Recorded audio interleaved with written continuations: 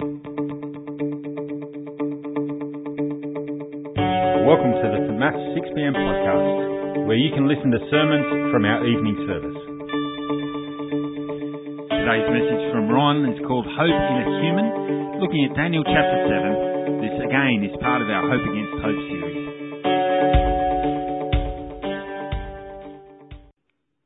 Good evening, everyone. It's great to be with you tonight. I wonder if you can think of a time when you have been really unsettled. I'm not talking about a time when you walk past that person who always jabs you in the ribs and you flinch. Not that sort of unsettled, but the type of unsettled where something has really got you, like you're in the presence of evil itself. Have you ever experienced that level of being unsettled? About 5 years ago, I had an experience like that in a little town called Luganville on the island of Santo in Vanuatu. A group of 5 of us had gone over there to train some youth leaders at a partner church, a church that my former church was partnering with. And having arrived, we travelled on a Friday. Having arrived, we just went and found a restaurant where we could have something to eat. As we were sitting waiting for our meal, each of us realised that independently we were feeling the same thing. A real uneasiness and a real heaviness, like there was something evil in the room. It was so unsettling that we got up, excused ourselves, paid for the food that we hadn't eaten, and left. We knew in that situation that God was mightier than whatever force was present in that restaurant. But we also knew that we didn't want to be in that restaurant. It wasn't our lack of faith that led us to be unsettled, but instead it was our awareness of the evil that was around us. How do we live in today's world when we feel unsettled, troubled by things that are evil around us? At the end of Daniel chapter 7, we find these surprising words. I, Daniel, verse 28, I, Daniel, was deeply troubled by my thoughts, and my face turned pale. I think they're surprising words when we think about Daniel and who he was. Daniel's deep faith and knowledge that there is a God in heaven had enabled him to be a non-anxious presence amidst all sorts of trials and tribulations. Now, he's ruffled. He's troubled. His face turns pale. His heart drops, but his heart rate increases. Daniel is used to living in a secular culture. He's used to living in a place where things don't go how he thinks they should. But what he's seen is something even more troubling than Babylon itself. The story of Daniel 7 goes back in time. Back before the lions that we looked at last week, back before the writing on the wall, to the 3rd year of King Belshazzar's reign. In that year, Daniel, who so often had been called on to interpret dreams and visions, has his own vision that he longs to have interpreted. And it's not surprising when we think about how disturbing the vision is that was just read to us. 4 great beasts appear, one after the other, progressively increasing in their beastliness. One like a lion, one like a bear, one like a leopard, and one with iron teeth and 10 horns. Most disturbing of all is that these beasts carry human-like qualities, a mind, the authority to rule, and eyes like the eyes of a human. Daniel understood, being a Jew, that authority and power were the domain of humans. That's what God had done in the Garden of Eden, had given the humans he made authority to rule under him. They were to exercise their rule, but to do it under his authority.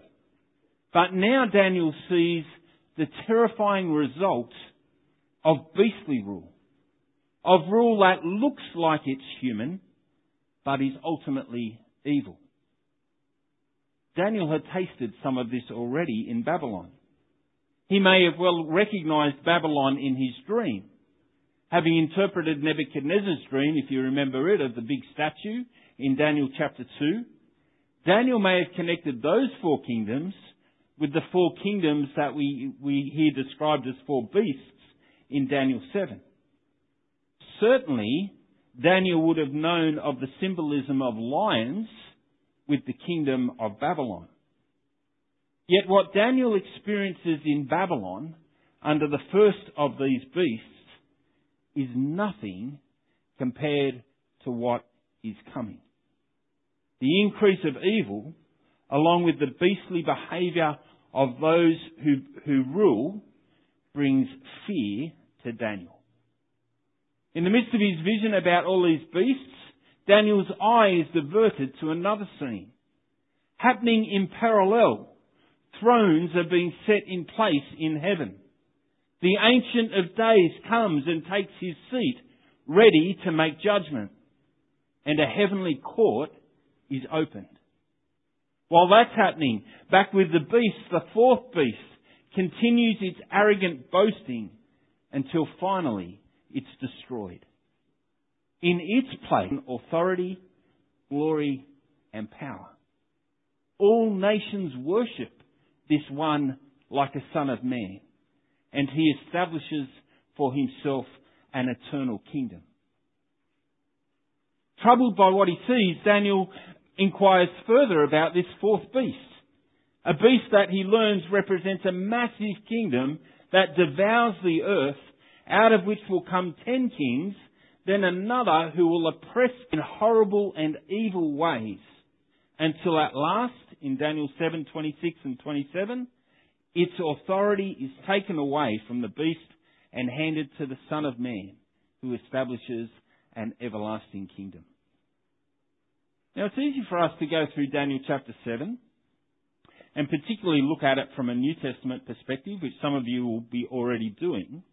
But it's easy for us to go through it and go, oh, well, it's pretty bad, but everything turns out all right in the end.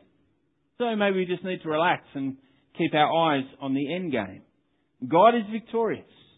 The Son of Man will establish his kingdom. Perhaps we just need to wait for that to happen. But the problem with that is, it's not what Daniel did when he had this vision. Even though Daniel saw the ultimate end of the everlasting kingdom of the Son of Man, Daniel was deeply troubled. Why was he troubled? Well, it's about how we see things, about what we see. And it's also connected to the type of literature that we are reading. These visions take us into what's known as apocalyptic literature. Literature that describes the end times. And we can be tempted to jump in and try and decipher each aspect of the prophecy and predict who's who in the beastly zoo. But rather than look at it in a linear way and in a predictive sort of way, we need to look at apocalyptic literature as telescopic and informative. What do I mean by that? Well, who can remember when they were 10? Oh, Steve Jones. Awesome. Apart from Steve, just imagine. Just imagine that you were 10 and you were looking down the future of your life. It would go something like this. When I'm 11, I'll do X, fill in the blank. When I'm 12, I'll do Y. And when I'm 13, I'll be in high school and really, really old. And then when you're 13, you think, when I'm 15, oh, maybe I'll have a girlfriend or boyfriend. And when I'm 16, then I'll learn to drive. And then when I'm 18, I'll be free and everything will be perfect. And after that, I'll be old. And then when you're 18, well, some of you can tell me.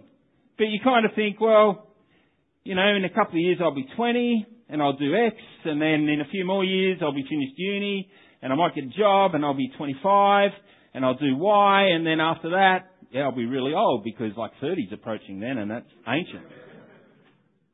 And on and on and on it goes. We look at life like a telescope. We bring the end closer, but there's a whole heap of details that get missed out along the way. We plan thinking that we will get old, but old keeps moving. And the detail between now and old keeps getting filled in depending on where you stand. This is telescopic thinking. It's how to read apocalyptic literature. It informs what's happening, but it doesn't predict the precise sequence of events and details by which that will happen. So with that in mind, there's two things to observe. First, we see something that Daniel missed, and then Daniel sees something that we missed. Let's start with the first one. We see something Daniel missed. We see Jesus. Those of us who have a literacy in the New Testament, who understand the New Testament, will see Jesus here. Daniel saw one like a son of man. He saw a true human who lived out his God-given mandate. Daniel understood that this true human was doing what humans had always been intended to do, to rule the world under the authority of the Lord God. And this true human dealt with his power and authority in good ways. He rules the world the way that humans were intended to rule it, and not like the beasts that Daniel had seen prior to the Son of Man. Daniel sees the Son of Man, but he didn't see Jesus. Jesus took on the title of Son of Man. In the Gospel of Matthew, no less than 30 times Jesus takes the title Son of Man. And in doing so, he's intentionally referencing back to this passage in Daniel chapter 7 and claiming to be this one that Daniel saw. At the end of Matthew's Gospel in Matthew chapter 26, the title Son of Man is what the rulers of that time used to bring a charge against Jesus that he is a blasphemer. And ultimately, because of that, crucify him.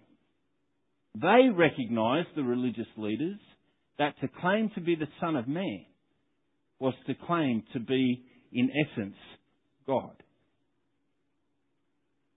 Well, we see something that Daniel misses, but Daniel sees something that we miss. See, when Daniel saw this vision, he didn't react like, oh, don't worry, it all ends up well. He saw something that we can miss.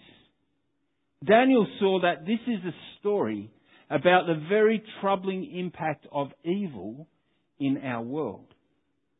The eternal kingdom coming at the end did not make the process okay for Daniel. Evil troubled him greatly, perhaps more than evil troubles us. So because we live in what some have called the beautiful world, where we can sip our lattes, where we can jump on a plane and travel to any part of the world that we want, and where we can live in an existence that's shiny and glamorous. It's easy for us to see that the world is getting better and better. But Daniel saw things getting worse and worse. It's easy for us to see that evil doesn't really exist. It's also beautiful. But Daniel saw the stark reality of evil. We might look at the four kingdoms as they're described in Daniel chapter 2 with shiny metal. But Daniel saw the horror, darkness and sheer evil of the four kingdoms as they're described in Daniel chapter 7. Daniel saw the dehumanization of beastly rule and the tragic impact that has on the people of God.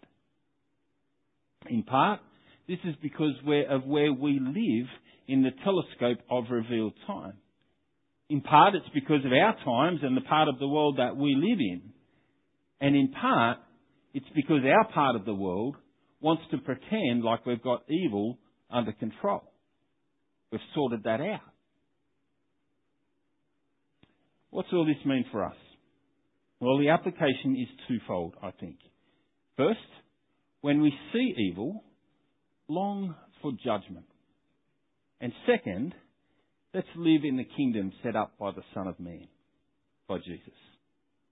But what's those two things look like? I'm going to come back to them in a moment. Longing for judgment and living in Jesus' kingdom.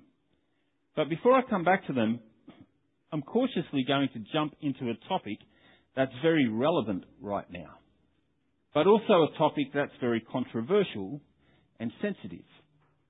The topic of the reproductive health care bill, or to put it a bit more plainly and transparently, the topic of abortion. Now actually, if I'm honest, I don't really want to jump in here. What I want to do is exactly what we did in Luganville, get out of there. But it's important for us to think about this matter. We live in conflicting times, and we need to learn how to discuss these matters with each other and with a biblical mind. Let me give you a couple of things first. First, I'm attempting to stay apolitical. I'm not trying to make a political comment. This is a current issue. It's not the only issue. In fact, some of what I say will relate equally to our treatment of refugees or of Indigenous people. What I'm trying to do is to wrestle myself and help us wrestle with living now in the kingdom of God, the kingdom of the Son of Man. Second thing is that I expect that there are some in this room who have had an abortion, or who know someone very close to you who has. I cannot begin to imagine what it is like to be in a position where that decision needs to be made. And I cannot begin to imagine the emotions that one carries having been in that situation. I don't want to diminish the complexities that surround this issue. And I don't want to be judgmental or bring condemnation towards you, because our God is a gracious and compassionate God, slow to anger and abounding in love. That is His posture towards you. The cross of Christ, where the Son of Man died, shows every single one of us how much God loves humanity, and at the same time shows every single one of us how much we need His sacrificial death to have hope in life. So what does it mean then to long for judgment? By long for judgment, I don't mean that we long for a day when a big angry God will come down and smite people who have done wrong. I mean, long for the day when God's kingdom is set up, when all evil is done away with, and where we, the people of God, live together in a recreated and renewed world. Because that world will include the right treatment of all people for all time. The issue here for me is the dignity of human life. Life that is fearfully and wonderfully made by no less than the Creator God Himself. Life that is made in His image. The dignity of human life is fundamentally important to these discussions. In our fallen and broken world, there will always be compassionate and medical cases where we need to consider some areas that are very grey. We need to be compassionate. Like, for example, when there's physical or the physical or mental well-being of a mother is at stake. However, the bill before Parliament goes beyond these grey areas. And it essentially dehumanises the most defenceless of all people. Little ones that Jesus has given His life for.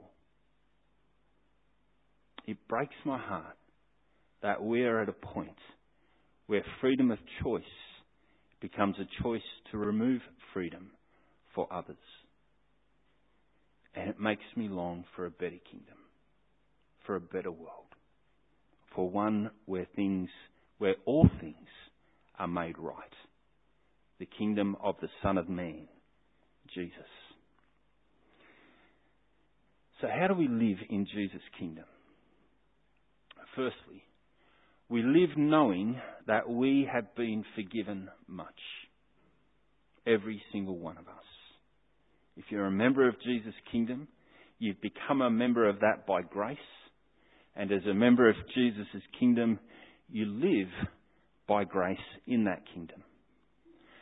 Therefore, we live in God's kingdom, not by demonizing others or by treating other people inhumanely. That is just to bring another type of evil to bear. But neither are we hopeless bystanders. Neither are we who just have to sit by the side and go, I can't do anything.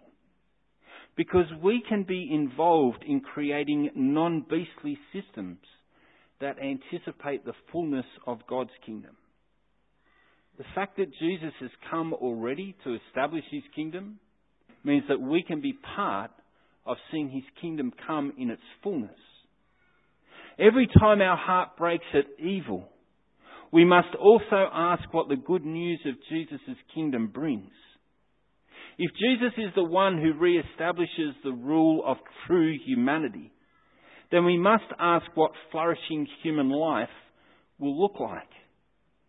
What will we do in our broken and fallen world for women who, for whatever reason, feel they are unable to bring a child into the world?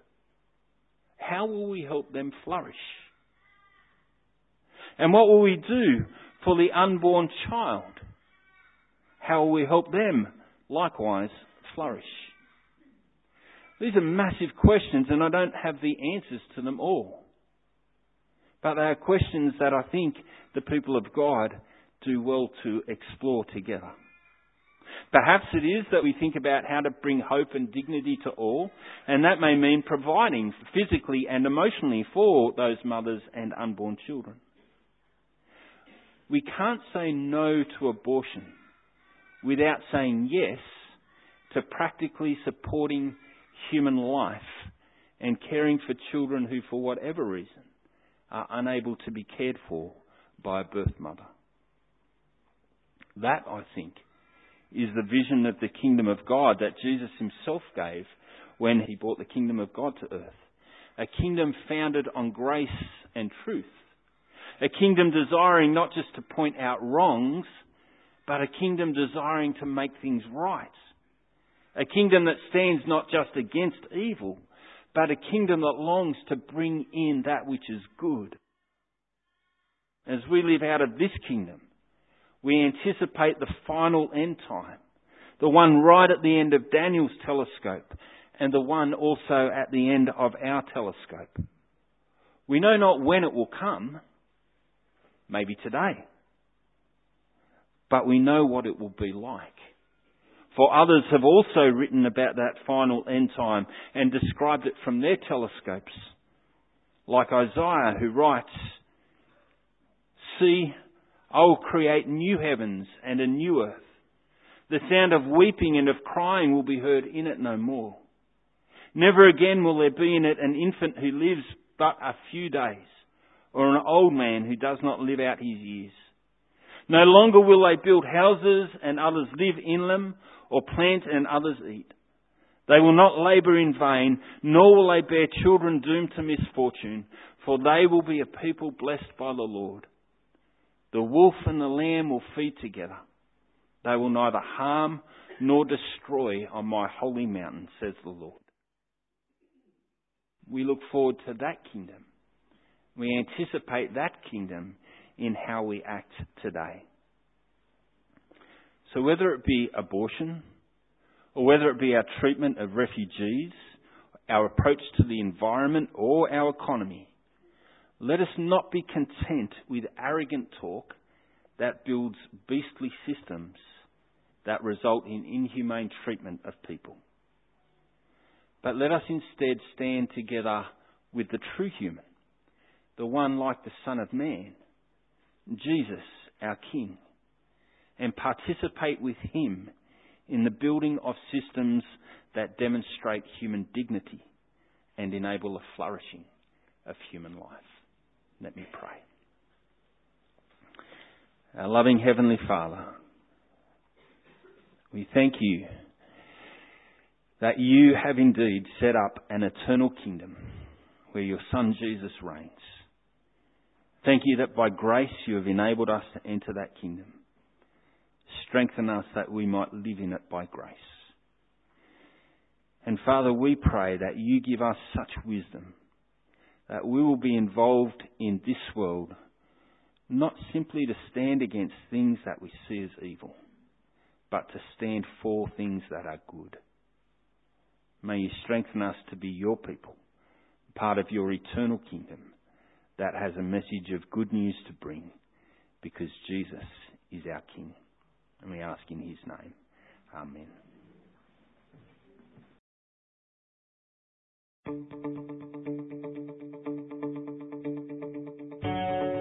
Thanks for listening to this week's sermon. St Matt's West Bend Hills congregation is a collection of people who want to be changed by Jesus, to have a deeper connection with God, deeper community with one another, and deeper concern for our world. We'd love you to join us on a Sunday soon. For all the details, check out our website at stmats.org.au, and be sure to subscribe to our podcast so you don't miss a sermon.